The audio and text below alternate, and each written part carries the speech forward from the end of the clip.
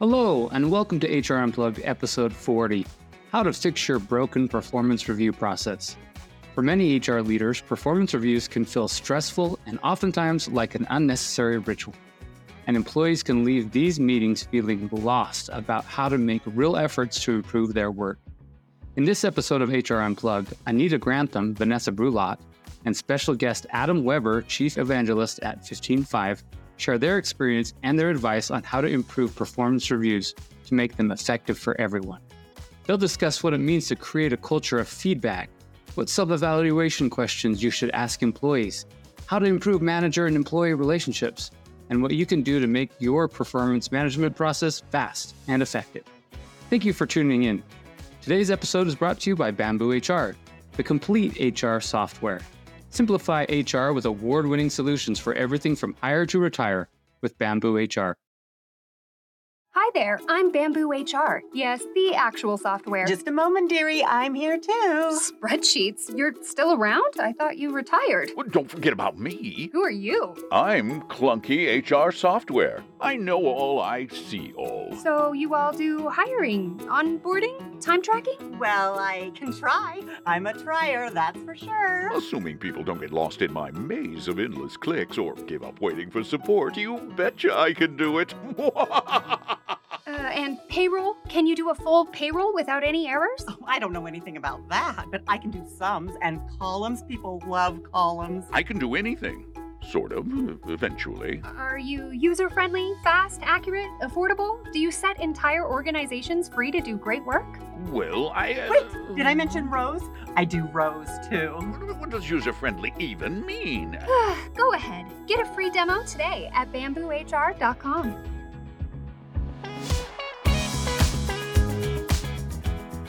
We do have an exciting guest today for our episode of HR Unplugged.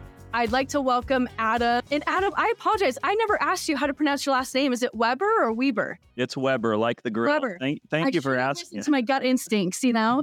Yeah, you got it. All right. So Adam Weber, Chief Evangelist at 15Five. Welcome, Adam. We are so excited you're here today. I know you have so much to add to our discussion, and the audience is really going to enjoy having you on the show. Tell us a little bit about yourself so the audience can get to know you. Hi, everyone. I'm Adam Weber, and I'm the host of the HR Superstars podcast, and I lead the HR Superstars community, and I'm the Chief Evangelist at 15Five. Prior to that, just a little bit about me. I wrote a book called Lead Like a Human, and it's all about how you can lead and build high-performance teams, but do it in a way that honors who you are and lead as your true, authentic self. And then I also co-founded an employee engagement measurement company called Amplify, where I was the chief people officer, and we measured cultures and coached executives on how to build high-performance teams.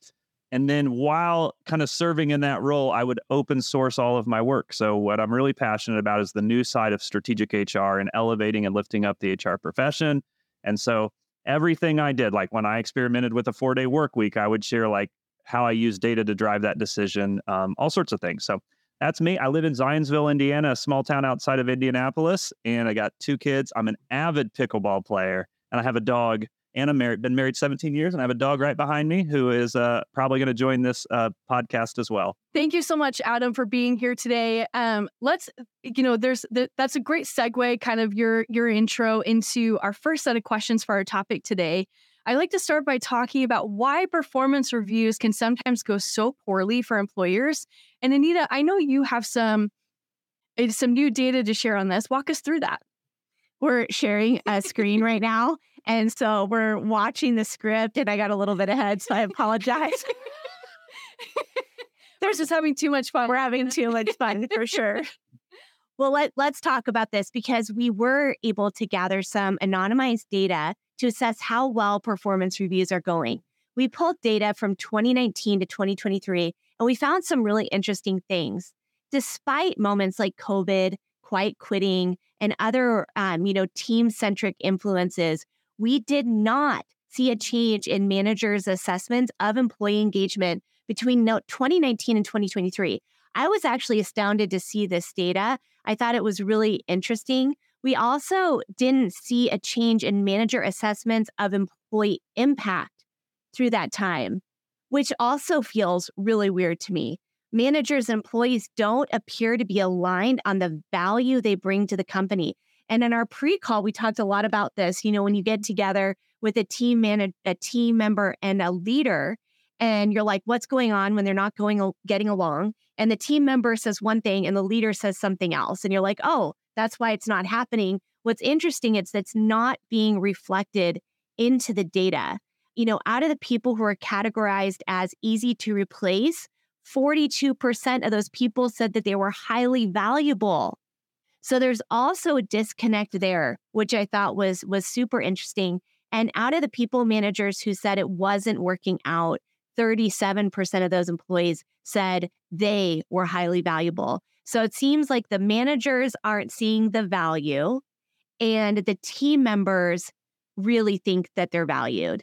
And so this is why we think sometimes performance reviews go so poorly and why we see this disconnect between what's actually happening and what the team members think is happening. But basically, we just think that there's a big misalignment that is not getting captured in the performance review process between value viewed by the team member and value assessed by the leader themselves.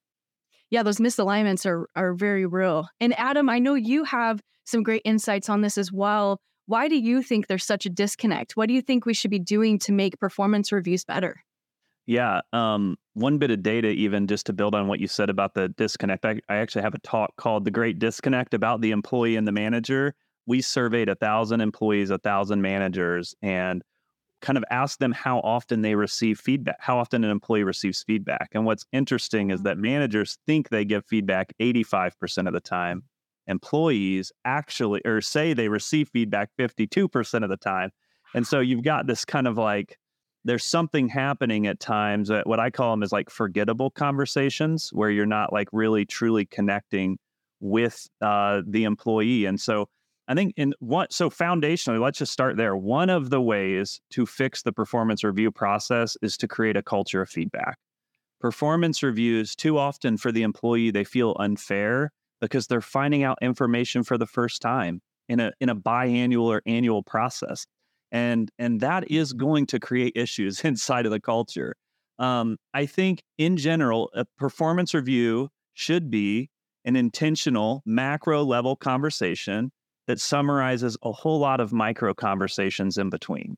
It's like, it's just a place that creates this safe container to go, hold on, we live our lives kind of in the day-to-day, in the ticky-tack, right? But we're going to zoom out just a little and talk about the summation of all that day-to-day and how it's going. And what happens too often is that we skip the micro conversations and you end up with these performance reviews that are causing surprises for the employee. And oftentimes I would actually say they do the opposite of what we hope. They don't increase performance, they decrease performance because they make people, they demotivate, or they have people who start looking for other jobs. Adam, that's interesting. We've got a comment by a frequent listener that we love, Eleanor O'Brien. Thanks, Eleanor, for being back in the audience again. Is it possible that employees only remember the negative feedback? Like, what do you think on that? That is a great question. Probably. And it's also probably true that when we deliver feedback, we're not as clear, or what comes out is not as clear as we think it is. One of my general rules is when I deliver feedback, or what I encourage my managers to do, is to deliver feedback through two mediums. So what that would look like then is in a one-on-one, I'd say, hey, Anita, I've been, I observed something that I wanted to share with you because I think it'll help you kind of work toward this promotion or whatever the defined goal is between the two of us. And then share that thing, right? So I've now said it. And then after that one-on-one on Slack, I say, Anita, thanks so much. I really appreciate the candid conversation. Just to summarize that area of growth that we've both kind of talked about, this is what I said. And then I say it again. And I say, and I'm sharing it so that way you and I can talk about it in the follow-up meetings too. And now we have a foundation of like continual feedback that is set up. That's a great tip. I love that. Yeah. And I love that you mentioned that too, because I actually had a recent experience where I was giving an employee some feedback and then responded within like a few hours before the end of the day via email, like, hey, here's what we talked about. Just want to make sure that you're aligned. And what happened from that was they were able to ask some clarifying questions. Oh, actually, I didn't understand what you meant by this word. or I didn't understand what this means. And then we were able to come back and forth together to create alignment to where they felt really good about, oh yeah, no, that totally makes sense now. Thank you so much for taking the time. But if I hadn't followed up with that email correspondence where they could really define and clarify with me, we would have had a bigger disconnect. The email written follow-up is really key, I think. Yeah. Like, this is like, I'm going to share it with you verbally, and then let's like use all of our senses, our hearing, our vision, and everything, our tactical pieces to make sure everybody can connect. What do you think, Adam? Yeah, I agree. I even, this might sound kitschy, but this is what I actually do. This is my real world. Okay. So if it's something that I have defined as like a blocker to that person's promotion or to their career, I actually brand it. Like I create so that it can come up so often.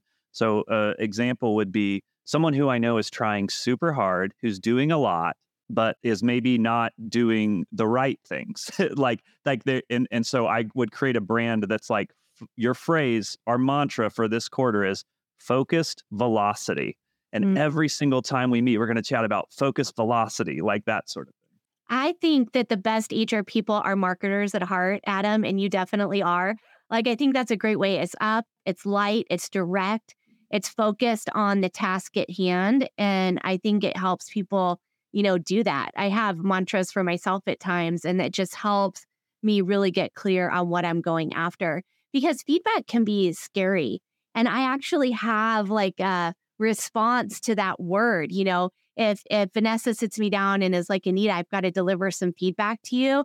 Like, I mean, there's some data out there that talks about it triggering, the flight or fight response that comes out of your amygdala, this back part of your brain here.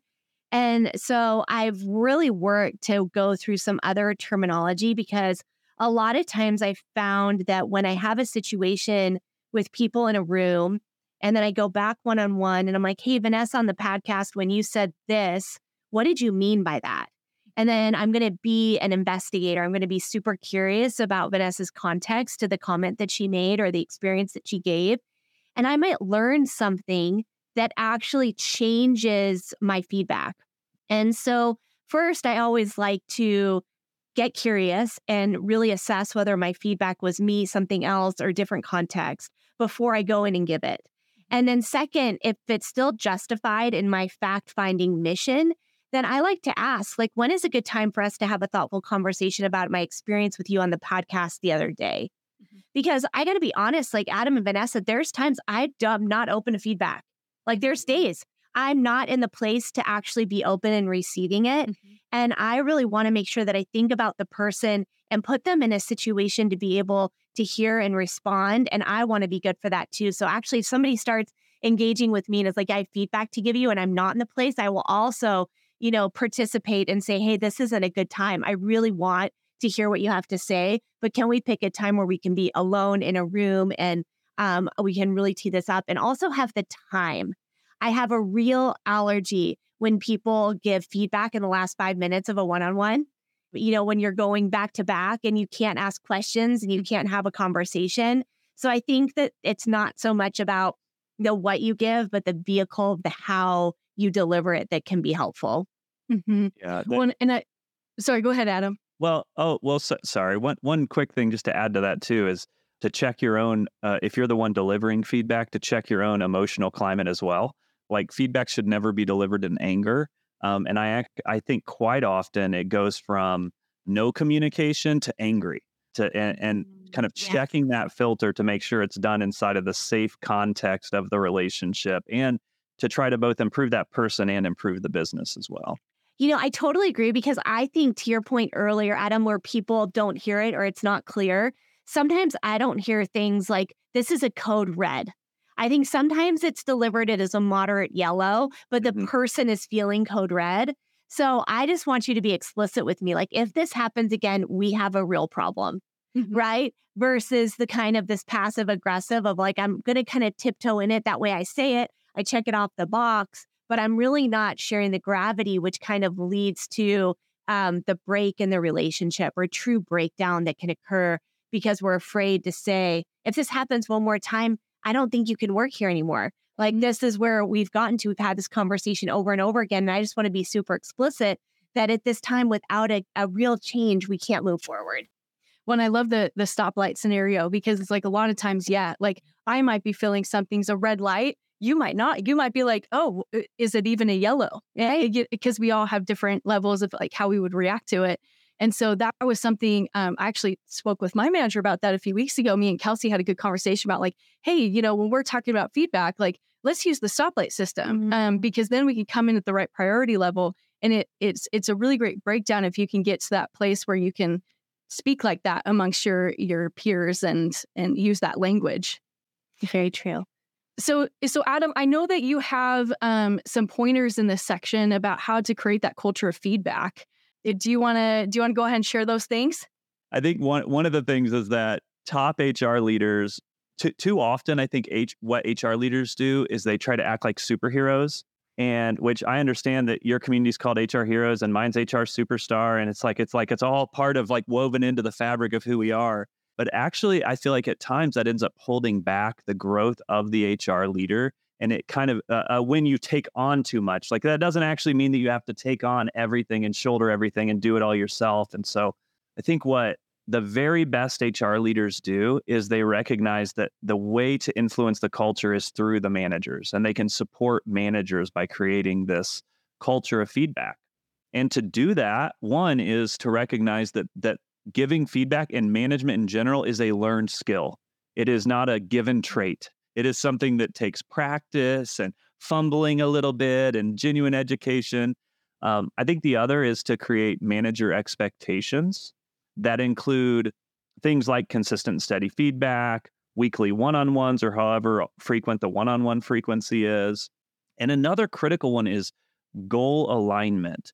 There are so many employees right now who don't actually even know what their job is or what is expected of them. They don't know what success looks like. And so the more often that we can create these cultures where employees have clarity on what is expected of them and then how they're doing against that expectation, I think you'll create healthier cultures where HR is not in a reactive posture. You're doing these things proactively so that you can stay proactive. Well, Adam, let's jump to our second part is let's walk through some self-evaluation questions. What should we be asking employees? What should we be asking employees to self-evaluate in performance reviews? Anita, let's start with you. So I think some good questions. And Adam, you just got to this, and we actually have this as a top-level OKR at Bamboo. But how does your job impact the mission, vision, or strategy? Right? What results are you going to achieve? How do they contribute to what we're focused on? Did you use values as a gate to get the performance? We all know people that can execute really, really well, but if people don't want to work with them, it doesn't work. Are you really operating in a leadership capacity? Are you able to manage other managers, different skill than managing other team members? And one big one that we've really been focused on too is, are you growing at the pace of the business? Yeah. Right? It's really easy to grow in peacetime, right? When businesses, everything's up and to the right. We're in wartime right now. Can you grow in wartime? And there's still growth in a business in maturity, but it's at a different pace. And so where are your team members? Are they ahead, above, or below that curve? Well, I think the answers to those questions can really show any misalignments. You mentioned this earlier, too. It really shows misalignments and helps drive the conversation for future growth. Adam, what are your thoughts on self-evaluation questions? Yeah, my general philosophy on self-evaluation is to keep it simple. So 3 big buckets of how I think about it. The first is to ask, it's good for employees to have a moment to reflect over a larger quantity of time. And to ask the what. So like, what did I accomplish? What was the impact I had on the business? Then there's the how component. Like, how did I move inside the business? Like, did I accomplish my goals in a way that also is values aligned with the business, right? It's not enough just to accomplish your goals. You have to accomplish your goals as well as do it in a way that resonates with the business. And then the third is where is there opportunity for me to grow and develop? And my favorite part of performance management and performance reviews is when an employee self-selects an area of growth and the manager also selects an area of growth. And those two things come into alignment. And I just think that's like such a beautiful thing. That is the holy grail. Yep. Well said.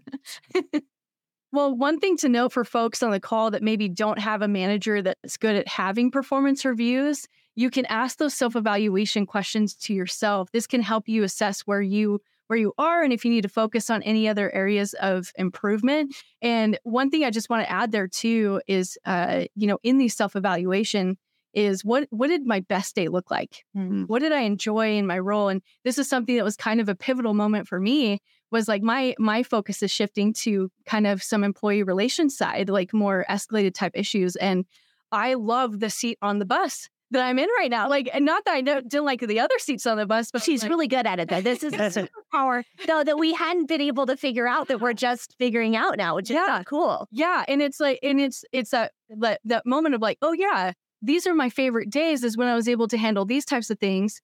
Okay, well, let's focus on that. Let's gear you towards those projects and things. And all of a sudden you're able to get an employee that delivers 100 times more because they're so passionate about the seat that they're in. Like, I'm going to imagine like a seat on a bus. Mine is not going to be dreadful looking. Like, it is like a party seat, like with like party favors, like I've got balloons, like, that's like the type of seat on the bus you want. And so asking those kind of questions to yourself, that self-evaluation is super important. Well, let's talk through how we can improve manager and employee relationships. This can be difficult, especially when there are so many moving parts, new hires, and different management styles. Adam, what is your number one advice for HR folks trying to help managers and employees develop good working relationships? Yeah. Well, I'm still over here also processing, like, the bus that you're on just is like, it sounds like such a party bus. Like, it sounds like a great time. And then you're in like the VIP section of this bus. I just like, there's lights and drinks. I know. At first I was like, you started your metaphor and I was on like a school bus and I was like picturing Forrest Gump, like seats taken. And then all of a sudden, like, lights start flashing. There's strobes, there's disco. Great. Yep. Party. Yeah, I think part of like building these great relationships between managers and employees, like, what makes HR challenging is that you have to do this through influence. And so solving this is critical too. And I know we've talked about this manager-employee relationship already, but just to kind of bring this home, 70% of an employee's engagement is tied directly to their manager. 25%, 1 in 4 people, would be relieved if their manager quit. And I don't have the exact number. I want to say I have it somewhere, but not in front of me. But I want to say it's like 40% believe they can do a better job than their manager. So I think where HR can support this scenario is to come in and do things like give access to manager coaching and manager training, give access to tools like software that makes management more efficient. When we partner, when we think about our relationship with HR's relationship with managers, one of the questions is like, how are we making their lives better? Being a manager is hard. HR is hard. Is very hard. Being a manager is also hard. There's nothing quite like executive team making a decision that you disagree with, and then being a manager sitting in a team meeting and like, that's a tough job. And so there are ways that we can equip and make that a winning position and support them. A couple tactical things, like I mentioned earlier, but I do think that consistent one-on-ones is foundational, because all of this thing, like giving feedback, you could read a book on feedback and do it technically right, but if you do not have a foundation of a relationship that has that person's best interest, it is not going to work. And so foundationally, you have to build a great relationship. And then the other small thing that I think would really make a big difference is just every single week, what are 2 things, like have the employee and the manager say, these are my 2 most important priorities this week. Say them, put them in Slack, say them on Teams, whatever, or say it out loud in the office, and then verify with the manager, like, do we both agree on what is important? And if we can both kind of consistently agree on what's important, we will start to triage a lot of the issues that come, because most of the issues that come from either broken relationship where we can't have real conversations or misalignment on what's important. Well, Anita, what would you add here? What is your number one advice for HR folks trying to help managers and employees develop good working relationships? Yeah, I'm aligned with both of you on this. And there's a question in the chat that's really good. Our CEO is not very involved when it comes to giving feedback to the C-suites. Therefore, it's me as HR who's in charge of it. And that's where I think you should excuse yourself from that role. There's nothing worse than receiving feedback from somebody else who has feedback for you. It's not actionable. It's not specific. It's not detailed. And the game of telephone is usually inaccurate. And so it's really important that it's a manager's job to demonstrate the effectiveness of one-on-ones, of giving feedback, all of those things. That's where people learn it from. Like, it always cracks me up where my C-suite will come to me and say, Anita, you have to give a class on one-on-ones. And I looked at them and I said, well, how great are yours? Because really, I shouldn't have to teach a class on this, because if I'm in a one-on-one, you're so effective that if I'm a manager of managers, I'm going to learn how to do that one-on-one from you. From you. That's where the class comes from. And too often, I think, Adam, back to your statistics that were really sad, we learn what not to do. But there's very few leaders that are teaching us how to be a great example of effectiveness. Yeah. And Kevin's question, I think, is one that probably a lot of people can resonate with. What's interesting with these talks that I do, the most common question I get is, how do I know when to quit? And I think one of the times that is when you have data to back up your decisions. You're confident in what you want to do. You pitch it with confidence, and then you get rejected. And then when you get rejected, that happens in business. But when it happens multiple times, it's usually a pretty good sign. You're like, my highest and best work isn't here. There's no blinky lights on this bus. Then it's time to exit the bus. Yep. Yeah, find a new bus with a new seat. Find a bus with strobes. Yeah, and underlights. Yeah. Yeah. It's a good excuse to redecorate, go into a new bus, redecorate the seat. There you go. It's true. Well, let's get into our last section here. I want to get some final insights. After years of managing the performance management process, what is your advice to make it fast and effective? Adam, I'd love to hear your thoughts first. Yeah, I think, well, one, if you happen to still be someone who is doing this without software, I would say that is probably your number one way to make it fast and effective. Like, it's not, and I have been doing HR long enough that I really did use, I had to do this manually, and it is a really inefficient process. So take advantage of the efficiencies that are out there. Another thing I think in the results at the start of this webinar podcast, show this, if you don't get the managers on board early, it will be a slow process. And so taking time early to truly sell people on the process, what is in it for me? Why are we doing this? What is the value? What are the deadlines? Radically clear expectations is the way that I word it. And really kind of instill belief in the process early. It will save you so much time. And then the one thing I'm just excited about with performance management, and we just released Spark AI, which is a way to we have been envisioning this world of performance reviews that write themselves for years, this continual performance management process. And what Spark AI does, it takes the one-on-ones we've been talking about, goals, and it aggregates all of that for you. So then when the manager starts the process, it starts with a kind of a data-driven, unbiased review as well. That's amazing. I love these points, Adam. The one area that I feel like I want to push on just a little bit is that I don't think HR is responsible for business performance. I think, the CEO is responsible, and whatever leader you're partnered with is responsible. It's our job. So if I have to go sell why performance matters, I want to look at there's only 7 companies that are holding up our stock market right now in the SaaS tech sector, right? It's the Magnificent 7. They're the only 7 that perform. So you think that everything is okay, but really everybody else is really struggling. And you've got the Apples and the Microsoft and the Googles and the Metas that continue to hold it up. So if you look at overall public company performance, we are suffering.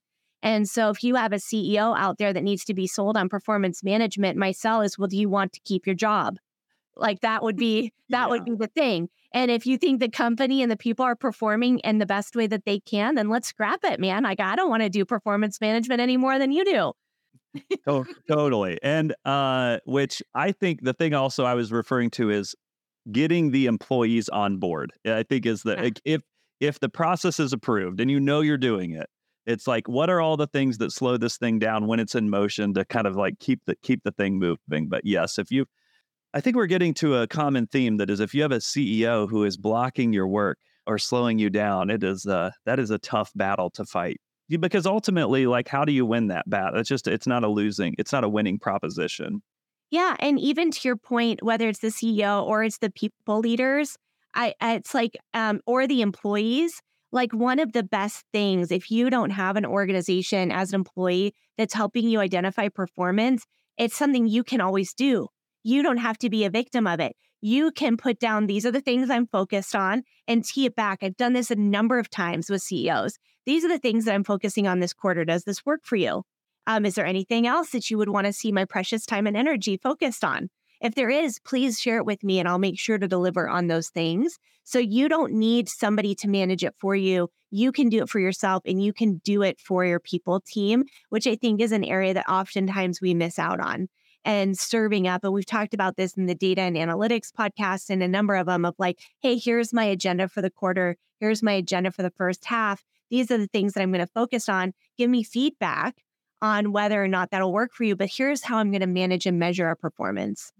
Eleanor had a really good comment of like, I think there are many employees that don't think their self-evaluations matter. How do you overcome that? Like any advice there? Adam, do you want to pick up first? Do you want me to give it a shot? Go ahead. I mean, I have thoughts, but I want to hear yours. I mean, I think this is really interesting. You have to tie it into promotion or compensation, right? Like we're not here working, some of us, I think, are working for nonprofits and for a cause. A lot of us work for a cause. We work for benefits, we work for pay, and we work for advancement. And so you have to figure out in your employee value proposition why it matters. Why are you evaluating? But I think humans by nature want to feel like they're winning. They want to feel that they're contributing and they're connecting into something bigger. So if that evaluation doesn't allow them to feel that connection, then I think that's where you're going to not be able to overcome it. What do you think, Adam? Yeah, I think you're spot on. And I think a lot of times they don't matter. Like I think there's a lot of organizations that are just kind of running the process kind of without like doing the making it matter. The inverse of what you're saying, I think, is also true. Yes, for promotions. Yes, for compensation. Some people are against compensation tied to the performance management. And to me, my challenge is like, if performance isn't the foundation of what gets you a raise, then what does? That seems concerning to just my own opinion. And then the other side is that they matter also for maintaining your job. Like part of the agreement between employees and the company is that you have to execute on the agreements in your job to maintain your position. And so performance management in theory is also a way it matters because it is a way that helps employees understand, are they performing against what's expected for that role too? Mm-hmm. Well, it kind of ties into what you're saying of Jeffrey's comment above. One key to making performance management and evaluation simpler is to not treat evaluations as an event, but an ongoing process. Waiting until the last minute creates stress for both managers and employees. Exactly. Yep. So it was perfect. All right. Anything else, Anita, that you want to add in this section before we move on to Q&A? Let's get some Q&A in. There's so many great comments in here. So let's go ahead and jump in. Okay. Well, before we jump into the Q&A section, I want to give a shout out to 2 resources we can share today to help you with your performance management process. First, a Bamboo HR piece we can share in the chat. It details over 40 questions you can add to your performance review. It's really packed with some great info that I think you should check out. And second, 15Five's comprehensive guide to designing a fair, valuable, and efficient review process. This piece gives great advice to the principles for designing a fair, valuable, and efficient review process. So make sure to check those out. All right, so jumping into Q&A. I'm curious to learn what are some underlying factors contributing to performance-related issues folks are seeing, and what are some actions HR comes back with for the business. Who wants to take a stab at it first?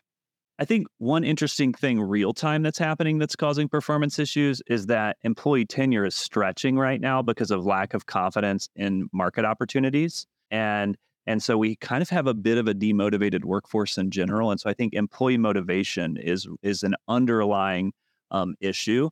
And so I think that's a challenge for HR right now to just be considering, like, in what ways are we, like, this is a real time thing that's happening. How do we kind of motivate our long tenured employees to kind of push toward our goals and to help the company execute?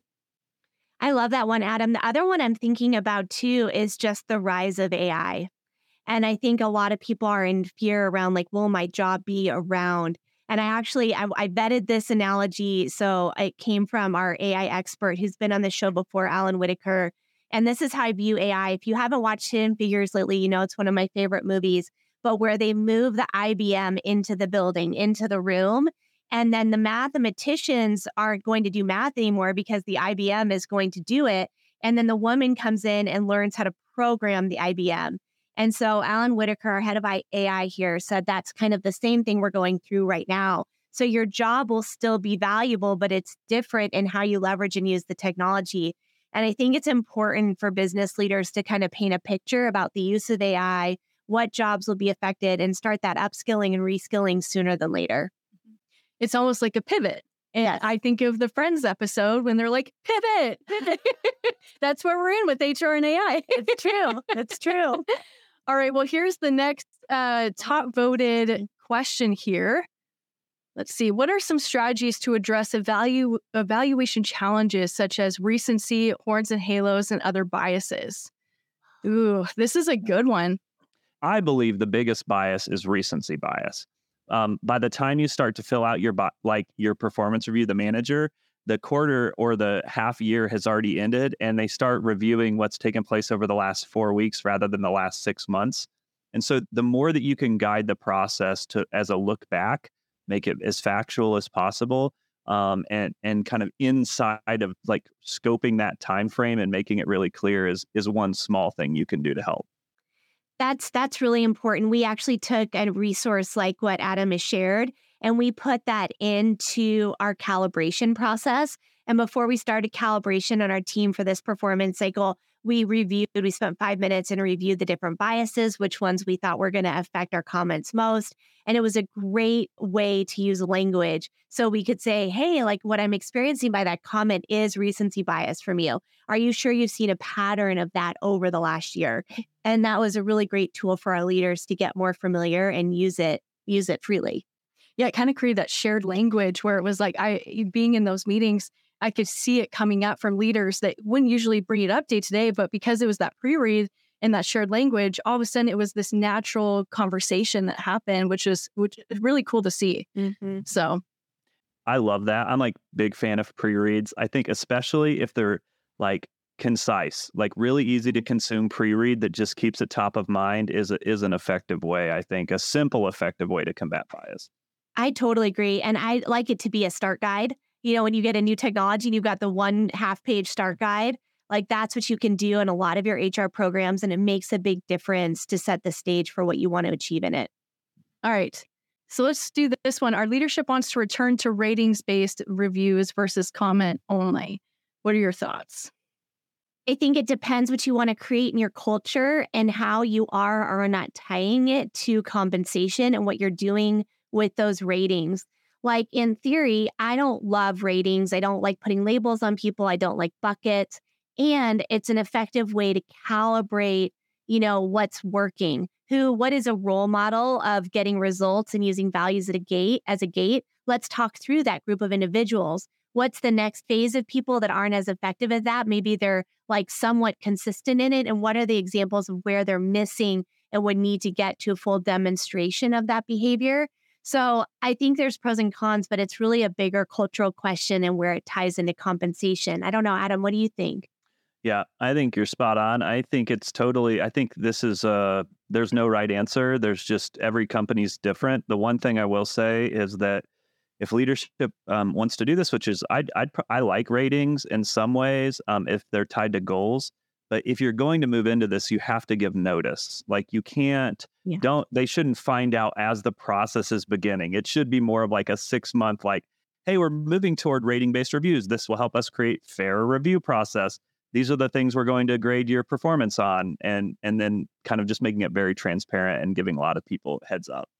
And like, just to double down on this, because I'm super passionate, if you do this rating cycle every year, you have to give a year's notice. Right? You can't say we're going to grade for a whole year and we're telling you the quarter before. All right. Well, let's share this last question here. Is what's a good way to ensure your managers are running good, regular performance-based discussions with their people without observing them, especially hard in a remote landscape? Yep. Yeah, I mean, in our world at 15.5, like the check-in is a weekly process that we run, right? It's part of the software, but at the end of the week, the employee kind of recaps their week. Their goals are in there. They also name their priorities. And then there's a part for gratitude where they can kind of recognize their coworkers as well. And so I think that process, and then you can kind of add some qualitative questions so you can get a pulse of how the organization's doing as well. But this is why we call it continual performance management. You're not just doing it once a year. You're gathering this data all the time, real time, to kind of stay ahead and kind of triage issues before they come. Any final thoughts on that? I think Adam's got it spot on. I love it. All right. Okay. Well, thank you, Anita and Adam, so much. I had a great time talking with you today about performance reviews. Such an exciting conversation.